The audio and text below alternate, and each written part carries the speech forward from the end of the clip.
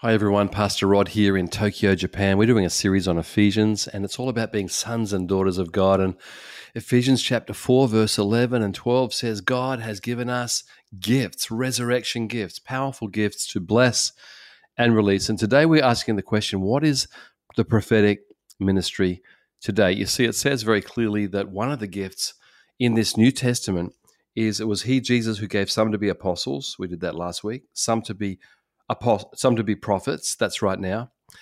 And then it goes on to evangelists, pastors, and teachers. What's a prophet? Well, Old Testament prophets were people that saw ahead and spoke ahead, and they were very strong and very often very extreme personalities God had to use. And then we come to the New Testament, and Jesus is the picture of the prophet, and he's absolutely accurate about the future and all that sort of thing. But his prophetic word is incredibly building and restoring and releasing. In fact, the New Testament prophet the word says that it is for a very, very powerful concept, and that's to build up the body of Christ. So let me read to you from 1 Corinthians 14.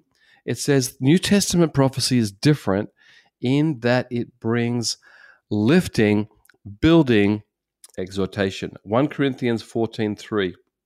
But everyone who prophesies speaks to men and women for their strengthening, encouragement, and comfort. And all three words are positive.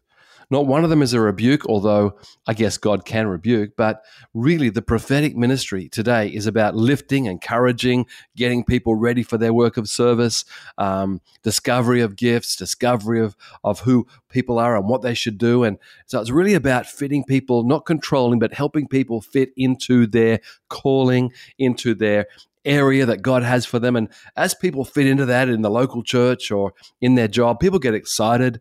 People want to get up in the morning and do something for God. There's a purpose, there's a destiny. And the prophetic helps all of that. The prophetic also is shown in the local church by people who are obviously musical or kinetic and either dance or drama or some area. They're able to be very creative people. The prophetic are people who see trends early in business. So they're often in things like logistics or in areas of understanding trends. I really believe that a lot of people have this gift. In fact, often in a married couple, one is more prophetic than the other one, which doesn't mean they prophesy.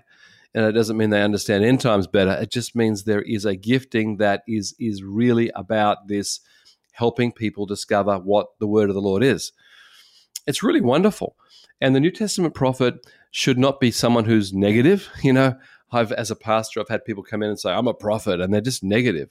Having that title doesn't give anybody an excuse to be negative. These three things, it says very clearly, are to encourage and lift and comfort. They're great words.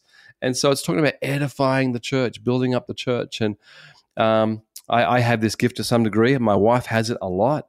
And I have more apostolic gift and my wife more prophetic, but we fit together like a hand in glove. It just really works well. And I believe that the prophetic people are a joy as they see and encourage the goodness of God, the blessing of God, and help people move forward. So I hope this has been some clarity about this very wonderful gift. Let me pray. Lord, I pray that we would all be encouraged and lifted and discovering and growing and fitting into the areas you have made us to be. And people with this gift would encourage that and be part of your call. And I pray people listening to this with this gift would be encouraged to speak out encouraging words in the name of the Lord. Amen. God bless you all. Thank you so much for joining us today. And if you enjoyed today's episode with Pastor Rod, why don't you subscribe on whatever platform you are listening to this, and we'll see you next time.